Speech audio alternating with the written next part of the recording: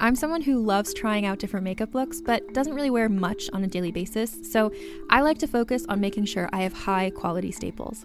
And whether you like a fresh face, full glam, or somewhere in between, you've probably seen Thrive Causemetics Viral Tubing Mascara. I've certainly seen it everywhere. You know, the one in the turquoise tube? So that mascara, along with all of Thrive Causemetics beauty products, are certified 100% vegan and cruelty-free, which I look for in makeup, and they've got excellent quality to match. And something I didn't know from all the mascara videos I've seen is that for every product sold, Thrive Causemetics donates either that same product, another product that is needed more, or a monetary donation. They've worked with over 500 nonprofits to help with a wide range of causes like supporting cancer survivors, people experiencing homelessness, education access, and so much more. Knowing that makes me feel even better about using their products. And I do enjoy using them. Like I said, I like having high quality staples, and so my favorites are products that are multi-purpose, like the Brilliant Eye Brightener. It comes in a bunch of colors, and I like using them as eyeliner, eyeshadow, and even highlighter. Thrive Causemetics is luxury beauty that gives back. Right now, you can get an exclusive 20% off your first order at thrivecausemetics.com/thrive. That's Thrive Causemetics, CAUSEMETICS.com/thrive for 20% off your first order. Contained herein are the heresies of Radolf Burntwine, erstwhile monk turned traveling medical investigator. Join me as I uncover the blasphemous truth of a plague-ridden world, that ours is not a loving God, and we are not its favored children. The Heresies of Radolf Burntwine, coming January 2nd, wherever podcasts are available. Hi, I'm Madigan, and you're listening to Your Angry Neighborhood Feminist, a podcast that explores the world through a personal feminist perspective. Hello, everybody. I am so happy to say that I am not alone this week. I have a lovely new friend and guest on this week. Her name is Meg. She's fabulous. Meg, tell us about yourself. Hi. Yes, good job. My name is Meg. You're like, you put me on the spot. Well, you know, it's like when someone asks you a question, you forget every single thing about yourself ever. Mm-hmm. I think I asked you this on our first meeting, but what's your sign of the zodiac? Let's start with that, and then we'll work our way out. I'm a Capricorn. Okay. Yeah, early January Capricorn. If anybody is like super into astrology, and that so your birthday is coming up? Yeah, my birthday is coming up. January 5. January 5. Oh my gosh, it's literally like a month and a few days away. That's so exciting. Mm-hmm. Yeah. I'm from West Michigan, but for the most part, I'm in Chicago. I go to art school out here, so I sold my soul to a private institution, and now I just kind of chill in the big city most of the time. But that's what artists have to do. You know, my dad went to school for fine art and then ended up in advertising. I have a friend that kind of was the same route and ended up doing like advertising and graphic design and things like that as well, working for like a big company, and it's very corporate and things like that. And it's so funny, like, especially for my dad, because you would never see him as like a corporate person, but it's like, God, an artist got to eat, you know? Yeah. My mom was a graphic design major, and I grew up around all that stuff, and that's really fun. But I'm an education major, so different route. But you still tonight you're getting ready for like a big presentation, right? For tomorrow. Remind me exactly what you're doing. The picture you sent me earlier today of like the artwork. Oh, that's a totally different thing. That's a totally different thing. Okay. That's a totally different thing. Okay. Tomorrow's like a class presentation about special education in the art room, and tomorrow night is a gallery opening in Wicker Park that I'm a part of at Heaven Gallery. Yeah, it'll be. I love that. I think it goes down the 10th of December. It's only up for like 2 weeks. All right, Chicago listeners, if you're in the area, go stalk Meg's artwork and go check it out. That would be hilarious. Well, I love Chicago. I miss Chicago, but I don't think I miss it in the winter. The time that I went in January was pretty miserable. Yeah, it's absolutely horrible. But you're surviving. Fun. Yeah, I mean, since I'm from the Midwest, I'm Mm-hmm. kind of desensitized to it. Actually, I had someone tell me the other day, they were like, "You just have to embrace it," and I was Yes. like, "Okay." Like maybe I just have to learn this. And I think that's the difference between me in Los Angeles and me in the Midwest because I anticipate it being colder if I go to Mhm. Minnesota, where when I'm here, if it's 50 degrees, I don't have the wardrobe, I don't have the mental preparedness, like none of that works for me anymore. Where growing up, it was just part of my day to day life. But pretty much once I turned 18, I was like, I will never live in a place where I have to like own one of those window scrapers anymore. Yeah, You know, like or you being have from to, Michigan, you know that. yeah, you have to like actually shovel your car off. That happened to someone Yes. that I knew the other day. We got hit with a really bad snowstorm, and they just fully took a snow shovel to their front window and Oh, had to yeah. Or unbury it'll their be like car. under the car and in the side. So you're like packed in and you can't go Hmm. anywhere. I mean, this is like a story for another time when you and I are just chatting. But like last year for Christmas, when Max and I were coming home from Sun Valley, Idaho, we hit a blizzard for like 5 hours or so where you literally Mm. could not see within a foot in front of us. And it was terrifying. There's a longer story to that, but I won't get into it. So let's see what else about you. Can I ask how old you are? Yeah, I'm 20. You're 20. Oh my God, I never would have guessed that you're 20. Yeah, I'm a little baby. You're 10 years younger than me. Hmm. That always blows my mind with Just don't people. think about it. Just Just don't don't think think about about it. I think I mention how old I feel in comparison to other people more than other people think about it because I'm not typically around a lot of people that are younger than me, except for I am now with Hmm. my job. But I like it. I feel fulfilled in the role of being the older friend that gives like good hugs and advice and things like that. So I Yeah, guess, big sister. oh, I love that. I always want to be like the cool aunt or the mom or the big sister. I'm definitely more the mom, especially because I nanny and things like that. But Yeah. Wait, um, you are you an only child or do you have siblings? I can't I'm an remember. only child. Okay, yeah, same. We're lucky. We got all of our parents' attention, good or bad. Yeah. Yeah. Did you play any sports growing up? I played volleyball for a while. Um, and then I quickly left that. Um, I was primarily like music, theater, art, the trifecta. I was a choir kid for like 8 years. So that I was the feel that. majority of my time in my life. Do Yeah. you have a favorite musical Oh, or just like one that you really like that came to your mind when you think about it? I don't know. I really like Heathers. I love Heathers too. Heathers is so fun. I And don't know the musical as well as I know just the original movie, but I do need to get to know the musical a little bit better. yeah. And I love Mamma Mia. Mamma Mia is like,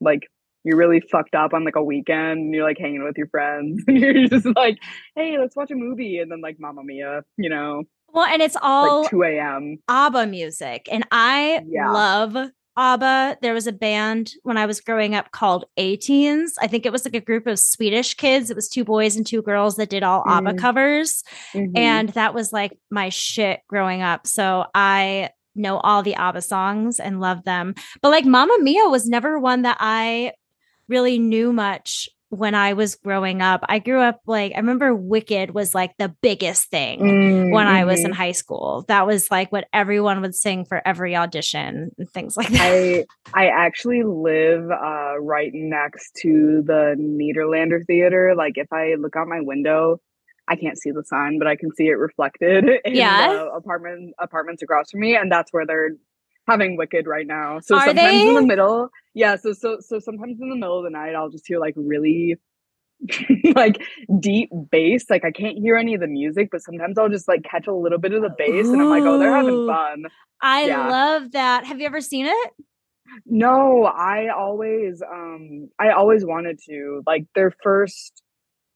the original tour, I don't know, like 10 years ago, Yeah, it was however long it probably something was. like that.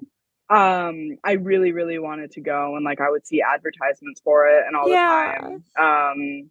I remember going through like the O'Hare Airport, and they had a ton of advertisements for it. And my little self was just like, Mom, I want to go.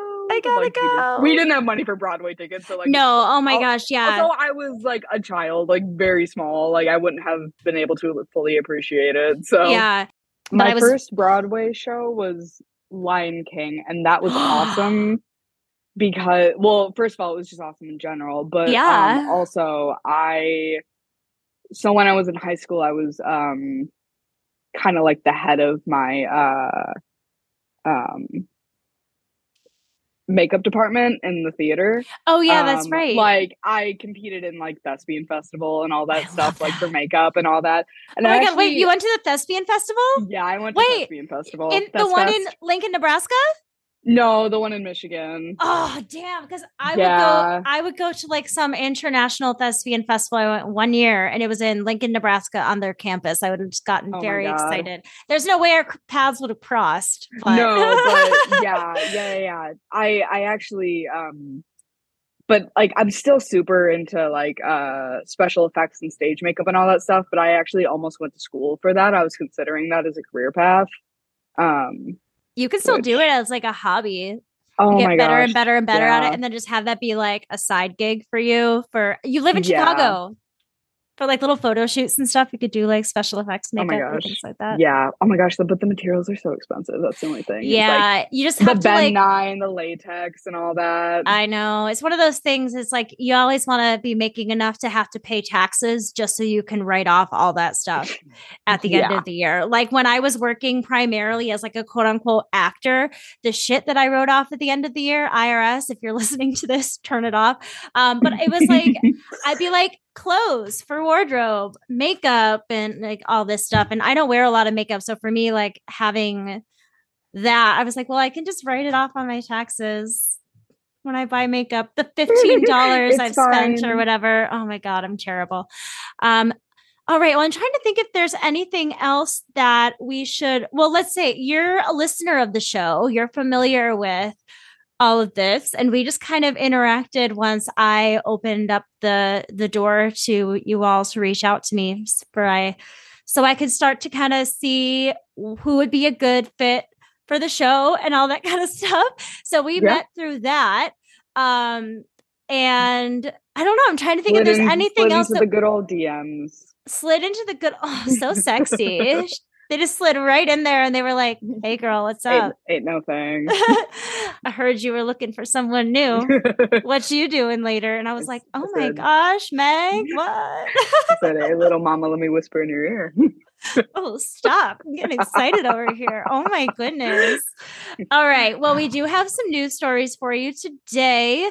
And I'm going to start out with the story that I sent Meg a video of this total shenanigans earlier today or last night. I don't remember, but there was a woman by the name of Annabella Rockwell who was on Tucker Carlson's show. And can I say, Tucker Carlson, his face reminds me of like every toddler that I've ever babysat while they're watching TV, where their face is just kind of like drooped open and there's nothing really going on in front of their eyes. Like the whole interview, he's just standing there like a fish with his mouth hanging open.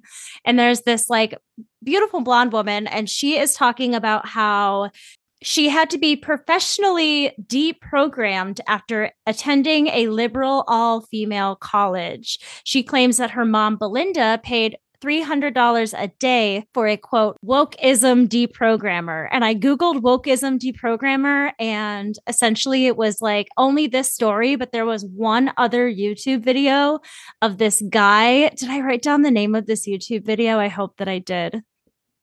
Oh, is it the guy who was just like explaining or just kind of like talking about it? Or it's called like something in order. It wasn't about this story. It was just like there's a YouTube page. Maybe it's still on my phone. Shit. But there was a YouTube page where this guy, it was like something in order. And it was like how to deprogram the woke out of your child or something like that. Like there was like a series of these videos, and that was one of them that he did. Because I was curious. I was like, is this what did her mom do to find a deprogrammer for wokeness? Like, what was the Google search? You know what I mean? That's some really sketchy shit. And I just went to go look at the initial post that you sent me, and it says that it's unavailable now. I don't know what happened to it, but I went to go look at that for like names and stuff. Oh, yeah. You're fine. Anywho, yeah, I just want to know like what that Google search would look like for her to be like, I need a special kind of cult deprogrammer for like the liberal left. I just feel like it's a very niche market. I don't even feel like that's something that you can actually like Google search. I feel like that's got to be like, oh, I know a guy who knows a guy type of thing. Yeah. Which is even more frightening. But that actually makes sense. So she is an heiress. She's a pharmaceutical heiress, which I didn't know was a thing. But I guess that makes sense if you're like the granddaughter of the Xanax creator. Like, that sounds pretty great. So I'm assuming it's something similar like that, but she's super fucking rich and like grew up amongst a lot of wealth and things like that. So it wouldn't surprise me if like in the conservative circles that her mom was in, if they were like, oh, don't worry, honey, I got a guy. Like, I'll just send him your way to take care of your daughter. That would make more sense. That definitely seems very like Hitman-ish. Like, oh, my daughter goes to college and then oh, she's starting to spew all this like quote unquote woke nonsense. So like, oh, like it's okay. I found you this guy. Yeah. You know? But like I wonder if she like knew what this was about before this happened. Like, I wonder if her mom told her exactly like what was gonna like, I feel like it would go down. I feel like it would be like an intervention situation. Like, that's how I'm picturing it. But I wonder because, so actually I found this website. It was a photographer's website, and there was a photo series this photographer did of this woman, Annabella Rockwell, from age 9 to 26. And there's a picture of her. And then below it, there's like a description of like what she wants to be when she grows up at that time, her favorite thing to do. It's crazy. So I felt like kind of creepy looking at it, but there's all these photos and then her handwriting. And one of them said something about like the closeness to her mom and all this kind of stuff. And they describe the mother and daughter as being like best friends or whatever, right? And the catalyst to it was that she stopped talking to her mom. And that estrangement is what made her mom then be like, I have to find somebody to help me bring my daughter back. That's just so scary though, because like I don't speak to my father for not like exactly the same reasons, but like there are some reasons that overlap where it's just kind of like we cannot have a conversation. We have completely differing views. Like it is not healthy for me to have a relationship with him. And the idea of like,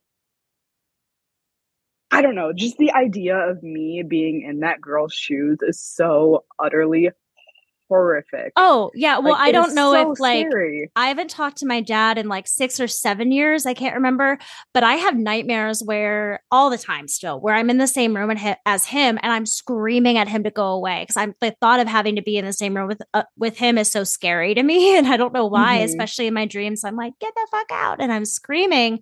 And yeah, especially if she truly decided at this point, like, you know, maybe my conservative family is not supportive of me anymore. And I've gone to this other liberal school and I'm going to move on with my life. It's also interesting because I feel like the opposite has happened so much of like, I truly believe that a lot of these Trump supporters have been brainwashed into like the cult of Trump. Yet you don't hear, you know, me calling a deprogrammer on, you know, my dad's family to go take care of them, to deprogram them out of believing everything that the right says. Like you don't hear about it really the other way around. So it is kind of an interesting way to go about it. But Annabella, sorry, you go. Oh, I was just going to say, correct me if I'm wrong, but like Tucker Carlson like definitely like phrased it like that, didn't he? He was like, oh, well, like this is something that we have to do against the left, XYZ, like something like that. He was making it seem like parents, this is what love is. This is what you have to do to keep your child from like falling prey of these messages that are being sent out. And it's interesting because, you know, she was telling the New York Post that she left the school feeling very anxious and depressed and sad. She says, I saw everything through the lens of oppression and bias and victimhood. I came to the school as someone who saw everyone equally. I left looking for injustice wherever I could and automatically assuming that all white men were sexist. My thoughts were no longer my own. Whew, honey. This next part really got to me because she was a competitive figure skater growing up. Oh. No. One of your brethren. One of my brethren. Well, I mean, skating is such an elitist sport. Like, it totally doesn't even surprise me. But the first picture in that photo series I was telling you about was a picture of her at age 9 in like a skating costume and her skates and stuff. And it said that she wanted to grow up to be a professional figure skater during that time. But then she started getting into like tennis and wanted to be a model. And she wrote like on the one, you know, she's probably like 16 when she wrote that she wanted to be a model. And she was like, but I don't want to be one of those stupid ones. Like, I want to be really smart. And like, she sounds like kind of funny and cool in a lot of those. And she went to this college called Mount Holyoke College. And it's one of the Seven Sisters schools. And that's the school that she's talking about that like, quote unquote, indoctrinated her. And the Seven Sister schools are like, you know, Sarah Lawrence and all those other kind of like subdivided schools from like typically historically all male schools, like their female counterparts or whatever. And it's also known for being super liberal. I went to the MountHolyokeNews.com website. There was an article from 2018, and they were talking about this tradition for freshmen when you came to the school that you would cut all of your long hair off as a way of like essentially saying like, fuck you to gender roles. And this was incredibly disturbing to her. She was like, I didn't take part in any of that. Like, I kept my long hair. I wasn't going to chop it off. And in the article, it was talking about how for many, this haircut is a radical assertion of their LGBTQ identities. And for others, it is simply the result of taking one time-consuming shower too many. So it is kind of like a thing that these like women at the college do for fun. She decided not to partake. And then she said it wasn't until her junior year when she took a gender studies class that she began to feel a shift, the dreaded gender studies classes, where the professor told her about the patriarchy. She says she barely knew what that word meant. I don't know what she was talking about. I wasn't someone that into feminism. I just knew I felt I had always been free to do whatever I wanted. I never experienced sexism, but I was told there's the patriarchy and you don't even understand it's been working against you your whole life. You've been oppressed and you didn't even know. Now you have to fight it. And I just went down this deep rabbit hole. Like, we gave her the red pill. Well, like, there's so many factors that, like, okay, first of all, you're like, wait a minute. Like, there are so many factors that lead into someone from her status not having experienced like blatant things that would go off as like a bell, you know, or like 100, like that was sexism. Yeah. And like, you think that things are normal when things aren't normal, because that happens to a lot of us when we are children. And also, and when we're told those things are normal, we don't second guess them either. Yeah, and in Western culture where binary is super black and white, you know, like, you are not going to necessarily question gender and sexuality unless you are given the chance to breathe and actually like given the chance to think about that stuff. So crazy concept that you're taking a class where you're supposed to learn things and, I don't know, think for yourself. And then I learned things. I didn't want to learn those things. Heaven forbid you learn things. I want to know if she signed up for this class or if this class was like mandatory. I mean, I feel like you have to sign up for it. There's no way, even though this is like a liberal college, there's no way that a gender studies class is mandatory. There's no way. I'm thinking, like, I don't know. Like, I mean, I don't know different schools' curriculums. Like, I feel like in the back of my head, maybe there could be a chance that something like that. Let's give them the benefit of the doubt and say that you do have to take some sort of like liberal arts-ish kind of, I don't know, some sort of class like that. Yeah. But even so, I feel like it doesn't necessarily mean that you have to agree with all of it. I mean, the way that she talks about it is like her teachers were actually, like the professors were telling her, you can't talk to your mom anymore. Like they were encouraging alienation, like cut off all ties with anyone that thinks differently. She said that they would encourage students to like stay for holidays and summer breaks and be like, just stay on campus to like keep them from their parents and all of this kind of stuff, which to me, when I hear that, I'm thinking, well, maybe it's kids who don't feel safe going back to their parents, because there is a very large amount of like queer women that go to this school historically.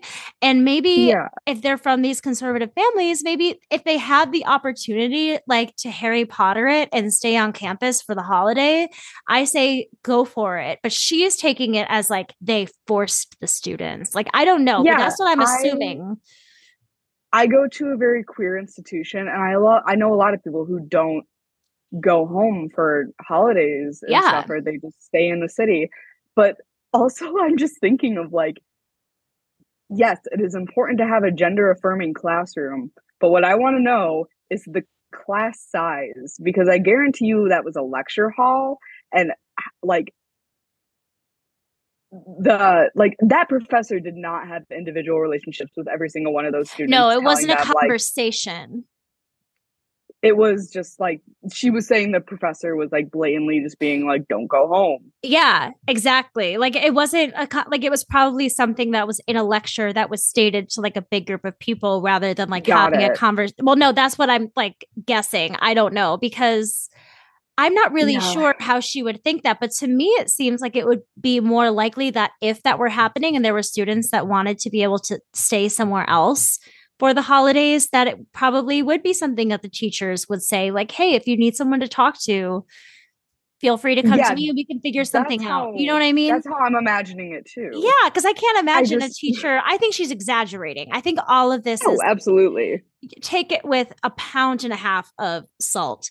So her mom, this is when like they start being estranged, and her mom, Belinda, said, everyone is so sure it won't happen to their child, but it will. Professors and older students tell the students they are special. It's like they're anointed. Then they tell them how oppressed they are and what victims they are and how they have to go out in the world and be activists to stop the oppression. Give me a break. Like, I don't really see what, like, I don't even think a lot of the things that she's saying are a bad thing. None of the, like, they're telling them they're special. Well, they are special. Everyone's special. And then they're telling them how they're oppressed. Well, maybe they are oppressed in some ways that they didn't know about it. And now they want to fight back about it. But she's saying it like, oh, they're telling these kids, they're grooming them into thinking they've been through some horrible things. And now they have to fight that injustice. And like, how, oh my God, just like for the mom's sake, like, how in the hell does that directly affect you? Like, please show me the Carfax. like what? How does that affect you? It's true. And I think that's kind of what you can boil like most political arguments down to, where it's like, is this really affecting you as much as you're letting it? Because it's probably not. There was another former student that came forward who is also conservative. And she said that she left the school after a year due to bullying, and that the entire culture of the school revolves around, quote, hating men and being a lesbian, to which I say, sign me up. But also I said, I was like, no, girl, you chose an all-female liberal college, which is like crack to queer kids. Like, of course, everyone, like, of course you're going to get like the man hating, like, and I'm not like advocating for that, but like, that's, I think, something normal that women say, like men are trash and whatever. Like, you're going to hear that kind of stuff. And especially if you're in college and you're going through that phase of, you know, like maybe your home was super repressed. Maybe you didn't have the opportunity to speak out and like say what was on your mind. Yeah. And now that you're in college, you know, you get that wave of freedom. And I know a lot of people in their, you know, 20s who will like say stuff like that. And like, I don't know, maybe they mean it, maybe they don't, you know, whatever the fuck. But, you know, but especially like, if you're amongst friends and classmates, it's like, you're going to hear it. It's part of life. It's like, you're just like, it's just women being comfortable in their own environment. Well, and then it's also like, I was just thinking that it's kind of hypocritical as well, because the way that you will hear a man talk about women on campus as well is going to be very much the same. They'll probably be saying a lot more dangerous things and just being like, men are trash, you know, like, I think that there's a lot of hypocrisy going on in that as well. But this one chick goes on saying, if you send your kid there, you're signing them up to hate the patriarchy and white people and the founding stock of our country. It's a bastardization of higher education for the sake of weaponizing naive young women for the sake of advancing a toxic agenda. Wow, bastardization of higher education. Sounds like it should be in a rap song. I was going to say, I was like, wow, that rhymes. I'm Lin-Manuel Miranda now. This reminds me of like that one video where they're just like, these college students, like college isn't fun anymore. They're deliberately uglifying themselves, like all of that. What is that from? Do you know what I'm talking about? No, I don't. Is it like a TikTok thing?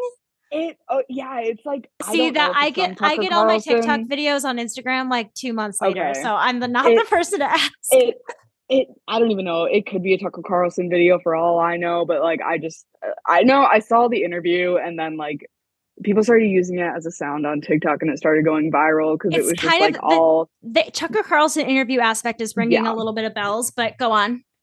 But yeah, no, they're just like college. Or no, it was like the 5 or whatever it was. So it's like these 5 Republicans like sitting around a table and this dude is just like, college doesn't look fun anymore. Like basically just saying, you know, like all these kids are like queer, they're uglifying themselves, like they're caring about all of these like gender studies and liberal issues, and basically just saying like college is like a waste of time now because like what are you actually learning at school? Like and it's also like the girls aren't hot anymore. We can't Brett Kavanaugh it. You know what I mean? I think that there's like a lot of that in the culture of men being like, well, nothing, we can't be ourselves anymore. Damn it. We can't rape and sexually assault freely without ramifications. I think there's just a lot of that going Brats around. Are held accountable. Oh my God. It's insane. Well, and it's like, I also think about, you know, I had an ex who would be so mean to me if I like didn't wear makeup. He would call me a little boy if I was in like sweats and just like so demeaning about things like that. And I feel like men have this expectation of having something around them that's pretty to look at. And if they don't like what they see, they take it into their own hands to be able to say something about it because they feel like they have the right to.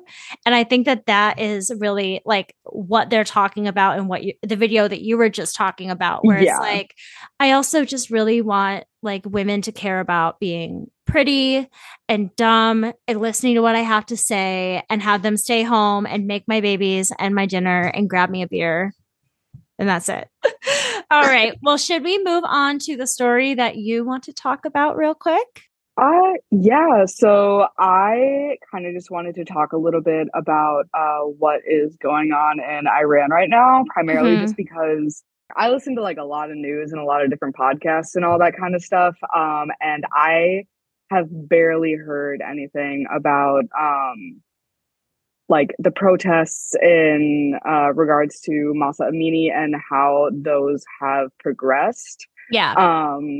And it's really disheartening for me because I've heard snippets about it, but I haven't really seen a ton of people covering it. I've kind of had to scour for articles. I mean, there's been like New York Times and NPR and all this stuff, but like they're very short articles that don't necessarily give a lot of information, and they're always like a week apart from each other, which it's just super upsetting. It is. Well, and I think that when Mahsa Amini was first murdered, it was very much in the public consciousness. It was in the news and in the media a lot, and people were really focused on it. But the way that our news cycle works, unfortunately, is that unless there are, which, well, in my opinion, from what I've read, those kinds of attacks are now happening by like the hundreds and thousands, but now we're almost becoming like desensitized to it, and we're not realizing the number. And I think another big part of that is just from talking about a little bit before on the show, knowing that like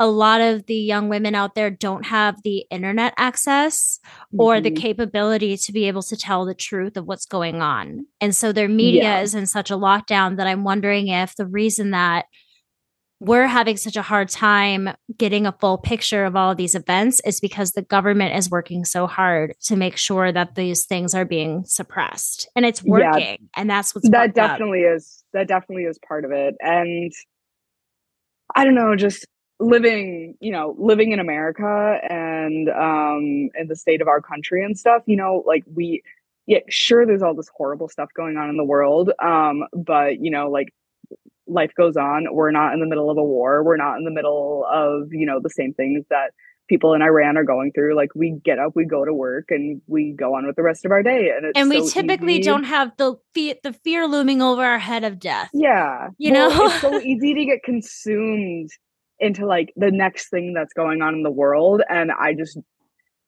don't think it's fair to these women to not get coverage or 100%. So what I'm referring to is, I'm sure everyone's heard about the Mahsa Amini protests, but the protests began on September 30th. So it's been like 70 something days. Yeah. It's being referred to as Bloody Friday.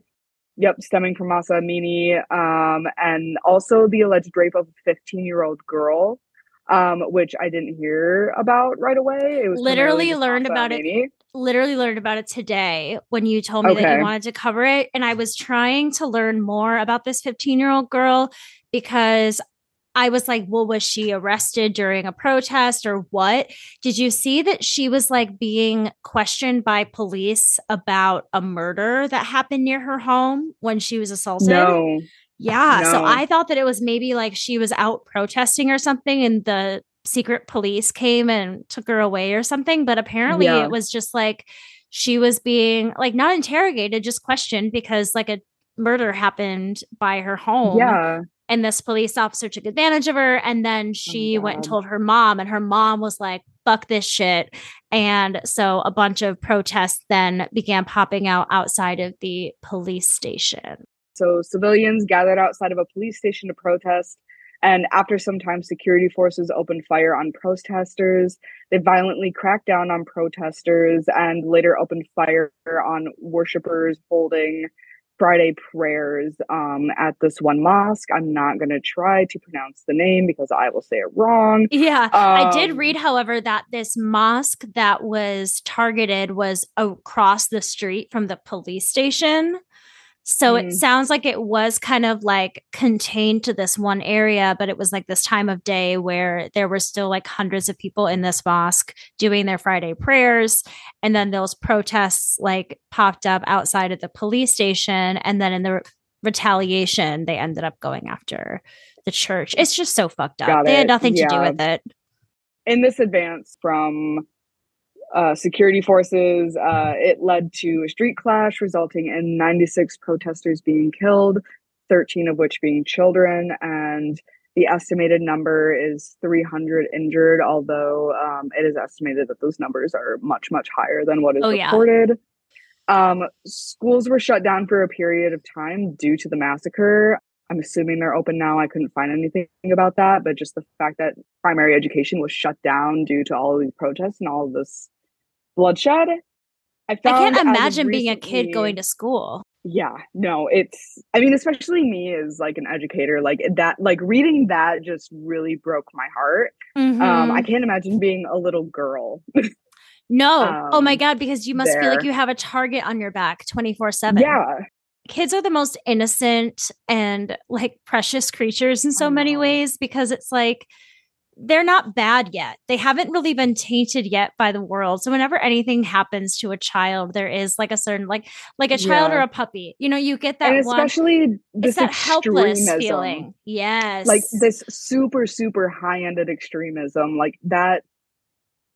Like trauma is delicate, and trauma can be anything, but that's oh my God. And the trauma on top of that is, and I'm so glad that there seems to be so many young women who are, well, I say glad, but also I'm terrified that they're doing this, showing such like strong symbols of protest in their lives by not wearing the hijab or cutting their hair. You know, there have been all of these videos and stuff that have been posted of these young Iranian women doing these like super badass things that could wind up getting them killed or imprisoned and things like that.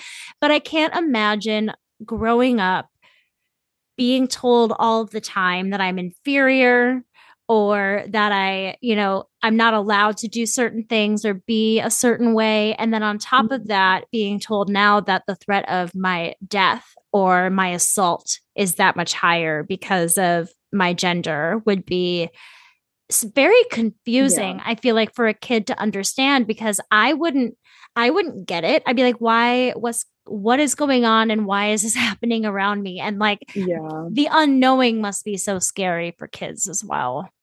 The Amnesty International report stated that hundreds of people, including children and older women, were still performing their Friday prayers, a minority of protesters throwing stones towards the police station. Oh my gosh.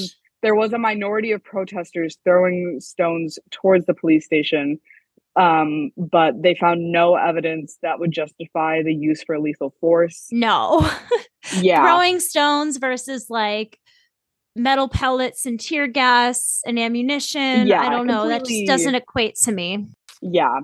So within the past couple of days, the United Nations High Commissioner for Human Rights called for independent, impartial, and transparent investigative processes to be taken into place in regards to what is going in Iran. So the United Nations, like, they are taking action, but like I haven't heard anything about this within the past couple of days. They just kind of have said, hey, we're gonna do this independent investigation of what's going on here, but I haven't heard anything about that. The only kind of like whisper that I heard about that was actually that Iran possibly would be denying the UN's assistance. But that's literally all I know. I don't know why, okay. But I saw something like at the very bottom of an article. So I'm wondering if maybe that's something that is in discussion right now. Because I was wondering. I'm assuming it is because it's a big issue, but yeah, but I'm just wondering why they wouldn't want. I mean, unless it's the Iranian government, which is trying to suppress all this information that's telling the UN that they don't want this private investigation, or is it the protesters of Iran who are saying they don't want the like that's what's unclear to me when I was reading it, because I wasn't sure who doesn't want the investigation, because I can see how like the government that's okaying all of this wouldn't want an investigation because they don't want to be stopped. Mm-hmm. So I'm not sure. But yeah, I found that very interesting as well. And I'm hoping that if the UN isn't able to do anything to help, that maybe at least, Amnesty International, and there's lots of other, great, what's the word I'm looking for? Charities. There's another word I was looking for. But there are a lot of organizations. Yeah. Or we'll just give it the blanketed organizations where that are doing their best to try to give as like accurate of numbers, I guess, as they can. But it's got to be frustrating. Iran did just release the numbers that at least like 300 people have been killed. But do we trust it? Or is it like, that's the thing. Know. Like, I just don't know. I feel like it's been more from all of the different stories that I've heard. And I just don't know, because there is such like a media blockade. I'm like, are we getting the full picture and the full story of everything? Yeah. So I don't know. That's where I'm at. I feel like I'm not getting all the information that I should be getting from Iran. It's just so concerning and it's so scary. Yeah. Here's a little quote that I found from The Guardian. U.S. news has been sporadic and politicians have been super quiet, obviously. And it says that this is probably due to the fact that followers of the protests and supporters of the women who are protesting, that is, followers may have failed to imagine how many people stop listening at the first word woman. There are many, including apparently several U.S. Supreme Court justices who secretly or openly believe that women's rights are a negligible subset of human rights. Threw my hands up in the air. I can't anymore. I hate the Supreme Court. there is an Iranian-American journalist who wrote for Washington Post that said, and I quote, "When will Western feminists help?" I want to. Broke my heart. I know, because you read that and it immediately is like, okay, well, now it's my personal responsibility as a Western feminist. I want to help. And I try to tell myself that at least talking about it on this sort of platform is helping in some way, but like, it's never going to feel like enough. And there's no way that I'm going to be able to make it to Iran to be able to be there myself personally. And I want to know how to help. Tell us. We will. I want to. Yeah. I feel like as of right now in the situation that we're in, the most that we can do is just make noise about it. I think definitely having like a bigger social media presence would be important, but I think that's tough to control. You know what I mean? Because there's so many different, I mean, in the US, there's a new shooting every week. I think for the last 3 mini episodes or something, I've talked about a different shooting.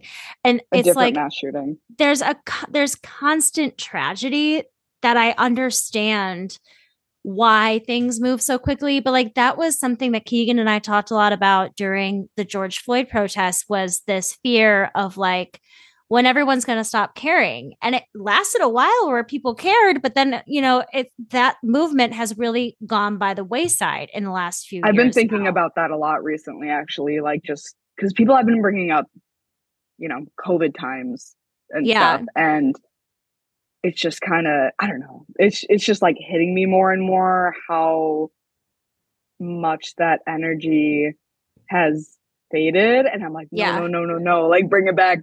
Like we were closer than we have been for a while. I know. And so much of it, you know, it's like we got a little bit, but then not really any real substantial change. And then in my opinion, just with how the Supreme Court has changed, it's made things so much more difficult. And I had, you know, taken a little bit of notes on this, and we're not going to end up talking about it, but the Respect for Marriage Act just passed this week, and it hasn't been like signed by Biden or anything yet, but like it's looking like it's definitely going to go through. And one of the big subjects of that act is same-sex marriage, but interracial marriage is also part of that. So there were like 36 Republicans that voted against it. And even though a lot of it and is like Mitch about McConnell, who's like married to an Asian woman. Oh my God, stop. Well, and it was like religious reasons or whatever for them. But, you know, it's like they're not realizing what else they're saying no to. And I think that that's really, really shitty and archaic and insane that we would even have to have the topic of interracial marriage as a conversation. It's absurd that same-sex marriage would be part of the conversation, but I mean, it's upsetting. And I think that because we have such a powerful like entity blocking all of the progress, it truly, like you said, the only thing that we can really do is continue to make noise about it. And lucky for everyone, I never shut up. Mazel tov. All right. Well, let's take a really quick commercial break before we move on to the last story. Are you ready to shop? Rakuten's Big Give Week is back. Get 15% back at hundreds of stores, and it's all happening this week, May 6th to May 13th. It's the perfect time to shop for everything on your list for spring and summer, like clothing, outdoor gear, and travel. I know I'm using this week to stock up on some warmer weather essentials at Ray-Ban and Ulta, and I love that Rakuten even helps me save on travel at sites like Hotels.com. Rakuten really is the best way to shop, and you can save even more by stacking cash back on top of deals. Plus, during Big Give Week, that cash back is bigger than ever. With Rakuten, membership is free, and when you sign up and shop today, you get an extra 10% cash back boost. That's an extra 10% cash back on top of the 15% cash back. You won't see higher cash back rates than these. Go to Rakuten.com or download the Rakuten app. Rakuten. Shoppers get it. Hey there, this is Justin Bartha. I made a funny new podcast, King of the Egg Cream. It has the greatest cast in the history of podcasts with actors like Louis Black. I'm torn by my feelings for two women. Bobby Cannavale. You can eat it, Or if someone hits you, you can put it on your cut. Melanie Linsky. I wonder what these marvelous things are that look just like boiled chicken feet. Jason Ritter. I can break things and pick locks and kill people. Michael Stuhlbarg. The whole point is to inspire people that they should make themselves better. Ari Grainer. No, don't whet its appetite. What are you, an idiot? Me, Justin Bartha. That's not just any egg cream, that's a Lemke's special. And all narrated by the hilarious Richard Kind. This is the story of Harry Dalowitz and how he rose from nothing to become New York's King of the Egg Cream. So if you like funny true stories, come listen to King of the Egg Cream, available wherever you get your podcasts. And we're back. Okay, so the last thing that I wanted to talk about was like breaking news for us today. We're recording on Thursday night. On Thursday, Kanye was a guest on Alex Jones's show, InfoWars, and it was a live stream. I know like very little. I mean, I know a lot about Alex Jones. Like I know his issues with like the Parkland kids and things like that. But I feel like there are people that will hate watch those videos, or like Joe Rogan and things like that, where they'll watch it specifically to get mad about it. And my mental energy can't. No, just no. I can't do it. So I'm not really familiar. Like I know that Alex Jones has a show called InfoWars. I don't know if they're all live streamed or whatever, but they're live, and he has Kanye as a guest on his show. And I was telling you this when I was kind of like saying what stories you were going to do. I was telling my boyfriend Max that, you know, Kanye like fucked up during, you know, Alex Jones's show today. And he was like, well, it couldn't be any worse. And I'm like, well, it wasn't any better. Like it was still terrible. He was complimenting Hitler over and over again, saying at one point, quote, every human being has something of value that they brought to the table, especially Hitler. Especially? Yeah, like what, sir? You just like deadpan face. Back up. Because it's just so ridiculous. Like, I know. Well, there's the people that are like, oh, it's such a shame. Like Hitler was so good to animals. He was such a good painter. And it's like, yes, but like, let's look at the overall picture here. 6 million Jewish people losing their lives, right? But that's not Kanye's opinion, at least right now in whatever state he's in.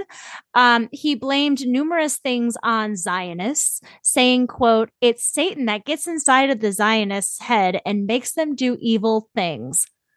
Kanye. The whole time I was reading this, I'm like, how are you saying these things out loud? And Alex Jones actually seemed super uncomfortable, surprisingly. He kept being like, no, I don't like Nazis. I don't like Nazis, like trying to make himself look better, which then almost made Kanye like angrier and double down. So Alex Jones tries to go to a commercial break and says something about not liking Nazis. And then right as they're about to cut, Kanye jumps in and goes, I like Hitler. Come on. Like, hey man, you got your point across the first time. Thank you for Exactly. We get it. Like it just keeps going. And at this like point you're already spouting anti-Semitic comments. Like you really just put the cherry on top there, you know, like, hey, like just in case like anybody like didn't understand what I was saying, I like Hitler. I like Hitler a lot. Dude. Let me explain how much and why and reasons that I don't like Jewish people. Yeah, he's just like going on further explanations for the things that he's already said.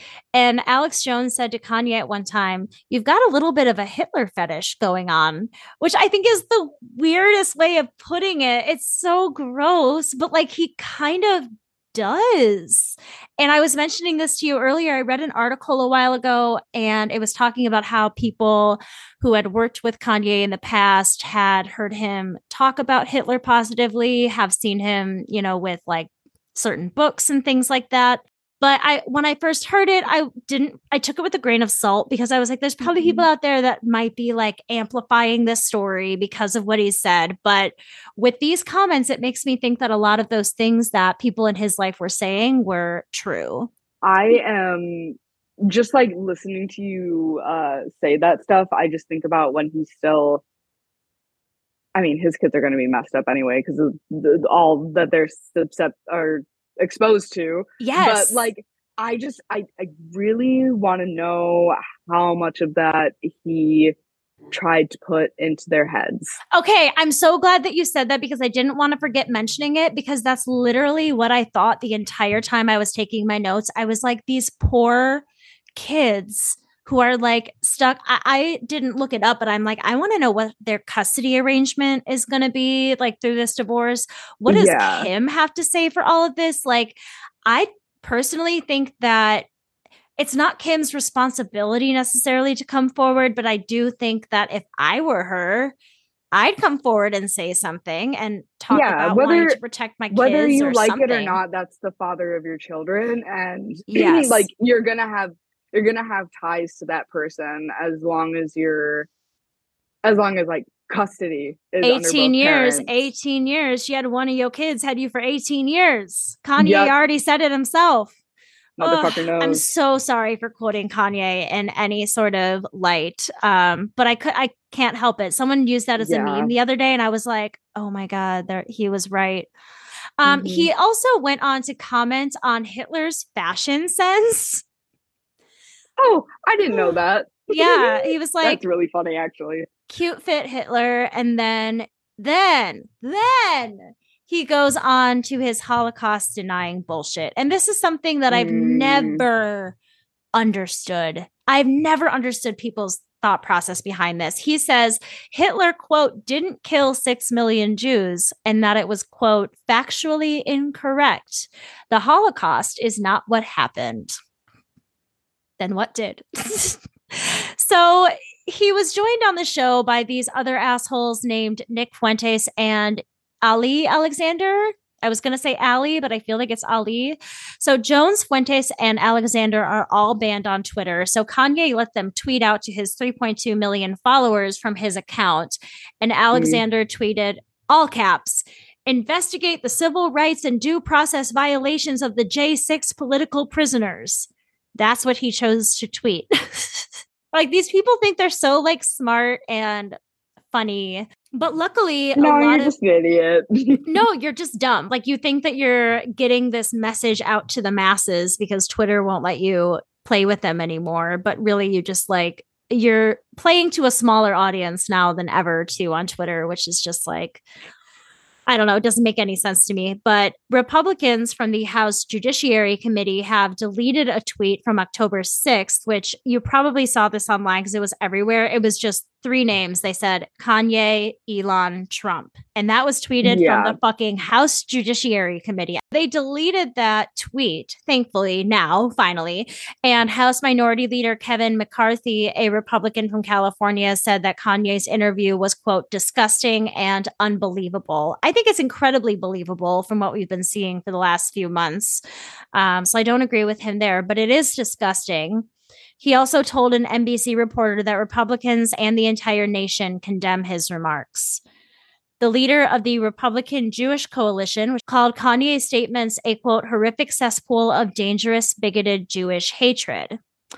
The former senator of Minnesota, I think he was the last senator before I moved out of the state, Norm Coleman, who is a Republican, said, quote, conservatives who have mistakenly indulged Kanye West must have it clear that he is a pariah, which I loved that word to describe him. Like, he is not someone to be celebrated. He is someone that we should be like shunning and keeping at an arm's length. And especially, like, I hope that the people who are still really pro-Trump are seeing this, because like Trump invited him and one of the other guys on the show over to dinner at Mar-a-Lago, and like they're buddy. And it's like, well, if you like Trump, but you don't like, I'm hoping that people will start to see that like we shouldn't be supporting Kanye anymore. I think a lot of people are still struggling with the idea of that and not wanting to get rid of, their Yeezys and their music and things. There was a mural on the west side of Chicago of Kanye that got painted over by it was the original artist who had painted it over. Oh, wow. Too. I love that. It wasn't like a vandalism or anything like that. Yeah. It wasn't like someone was like, because this was around the time when Kanye pulled that shit with the fashion show. Yes, the White Lives all Matter that shirts. Stuff. Yeah. So immediately after, or there's this Instagram account called Chicago Media Take Me Out. And it just has stuff that's going on around the city. Like it's like either really frivolous stuff or like actually like really serious stuff about like new laws being in effect, like protests, like stuff like that. And anyway, I was like going to my aunt's house in the suburbs, and I was just looking at my phone, and I saw that there was this huge fuss over this mural being painted over. And my initial thing was like, oh, some other person painted over the mural. That's why people are mad. Right. No, it was the initial artist. And it was really clever the way that he did it, because he only blocked out his figure. So like the background and everything else is still there, but now it's just a blank figure. But and that's kind of like another kind of cool part. Like the art kind of evolved almost in a way. It's like all that prettiness is like still there, but then like the actual person at the head of it is gone. Yeah, but here's the thing: is I went to the comments just because. You're asking for trouble. When I was snooping, because I was just like, I was trying to figure out. You're like, what's people's damage on this? Yeah, and everyone was just like, "Oh my god, I can't believe it!" Like just being like, "You're ruining Chicago history," like all this stuff, and I'm like. I was like, I literally don't understand the issue with this. The original artist painted over it. Yeah. I don't know why you want to support this man anymore. Well, is Kanye's from Chicago, isn't he? Or he has some ties? I think so. He has a kid named Chicago, which makes me think that he does. I think that he is from Chicago. I should know this. I'm probably going to be exiled by all my friends for not knowing this. but like, I feel like that could be part of it too, where people, but like, then again. I think that's what it is, but still. But that like, shouldn't happen. Kind of like when we knocked over all of the Confederate statues and things like that. Fuck it. Yeah. See, yeah, exactly. It's just like, okay, if like he's blatantly doing these things, openly doing these things, is aware of the consequences of his actions, and you are sitting here defending this man over an album that he made 10 years ago. Yeah. And from being from Chicago. Yeah. That's pretty fucking pathetic, in my opinion. Agreed. I could not agree more. I think you sometimes have to realize that your idols are people and draw a line when the line is necessary, but always acknowledge when they have made flaws and mistakes. I think people so want to protect their like favorite celebrities and what they mean to them that they're not willing to acknowledge their flaws. Yeah, which I understand, because like you are aligning yourself with this person, especially if you are like a fan of them, you know, you are associating your image with this. And what does that say about you now? Yeah, exactly. Yeah. Well, I think we've been talking long enough for a mini episode, but Meg, thank you so much for joining me today. I can't tell you how thankful I am that I wasn't talking to myself and making conversation with myself. And my pleasure. Yeah, maybe we'll see some more of Meg coming up. We'll see. Oh my God. Yes, please come back. All right. So I'm going to do the little spiel after this with all of the find me on Facebook. Thank you so much to everybody for listening to yet another mini episode. I would love to hear what you have to say about today's episode, so please write to me at neighborhoodfeminist@gmail.com or direct message me on Instagram at Angry Neighborhood Feminist. If you want to follow my personal page on Instagram, it's at She's Madigan. That's SHESMADIGAN. We have a Facebook business and group page. You can rate and review the show on the business page and chat with the other listeners in the group page. I haven't pushed merch in a while. If you want to have any of your Angry Neighborhood Feminist merch, there's always a link in the show notes every single week. So go ahead and check it out there. Maybe it would make a fun holiday present. I know we have some awesome holiday-inspired designs that Keegan and I came up with last year that are still available. And if you haven't yet given the show a rating and a review, please go to either Apple Podcasts or Spotify to show your support for the show. All right, that's all I have for you today. With all that being said, I encourage you to rage on. Bye.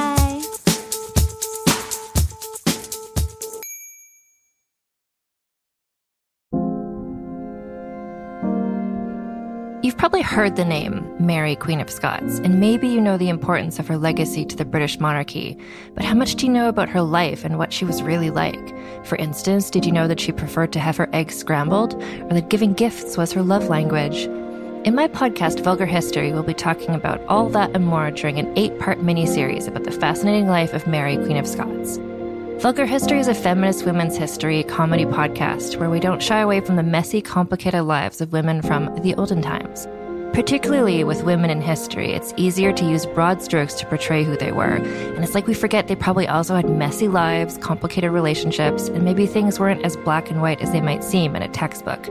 But I'm dedicated to sharing the sides of the stories we don't always hear, and each episode is supported by rigorous historical research. Turns out there's really something about Mary, Queen of Scots. So be sure to tune into my series about Mary, Queen of Scots, and check out the other incredible women I've talked about while you're there. You can listen and subscribe to Vulgar History wherever you get your podcasts, and learn more at vulgarhistory.com.